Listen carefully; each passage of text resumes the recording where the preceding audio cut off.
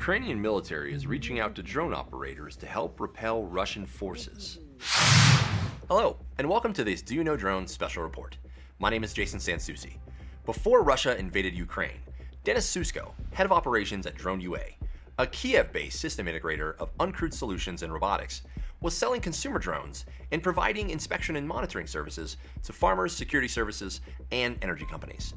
For many years now, the Ukrainian community of drone operators and manufacturers have made massive strides, both on the amateur and professional levels. Now the Ukrainian Ministry of Defense has asked this community to step up and help monitor the invading Russian army. I had a chance to catch up with Denis, who is now in a secure location, about this story via WhatsApp. I asked Denis how his group responded to this February 24th Ukrainian Ministry of Defense Facebook post. They've been working with these forces well before the first explosion, so they did not hesitate to help.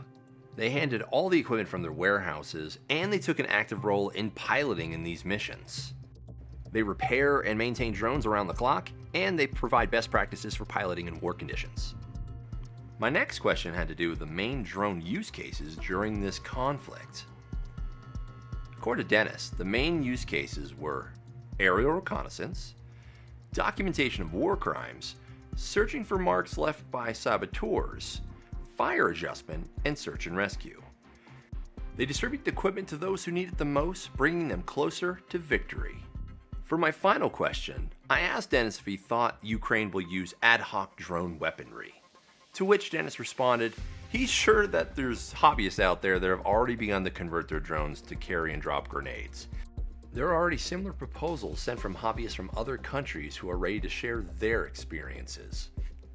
According to Denis, after the victory, there will be a lot of work for drones. For example, building 3D models for investigations, damage assessment, and more.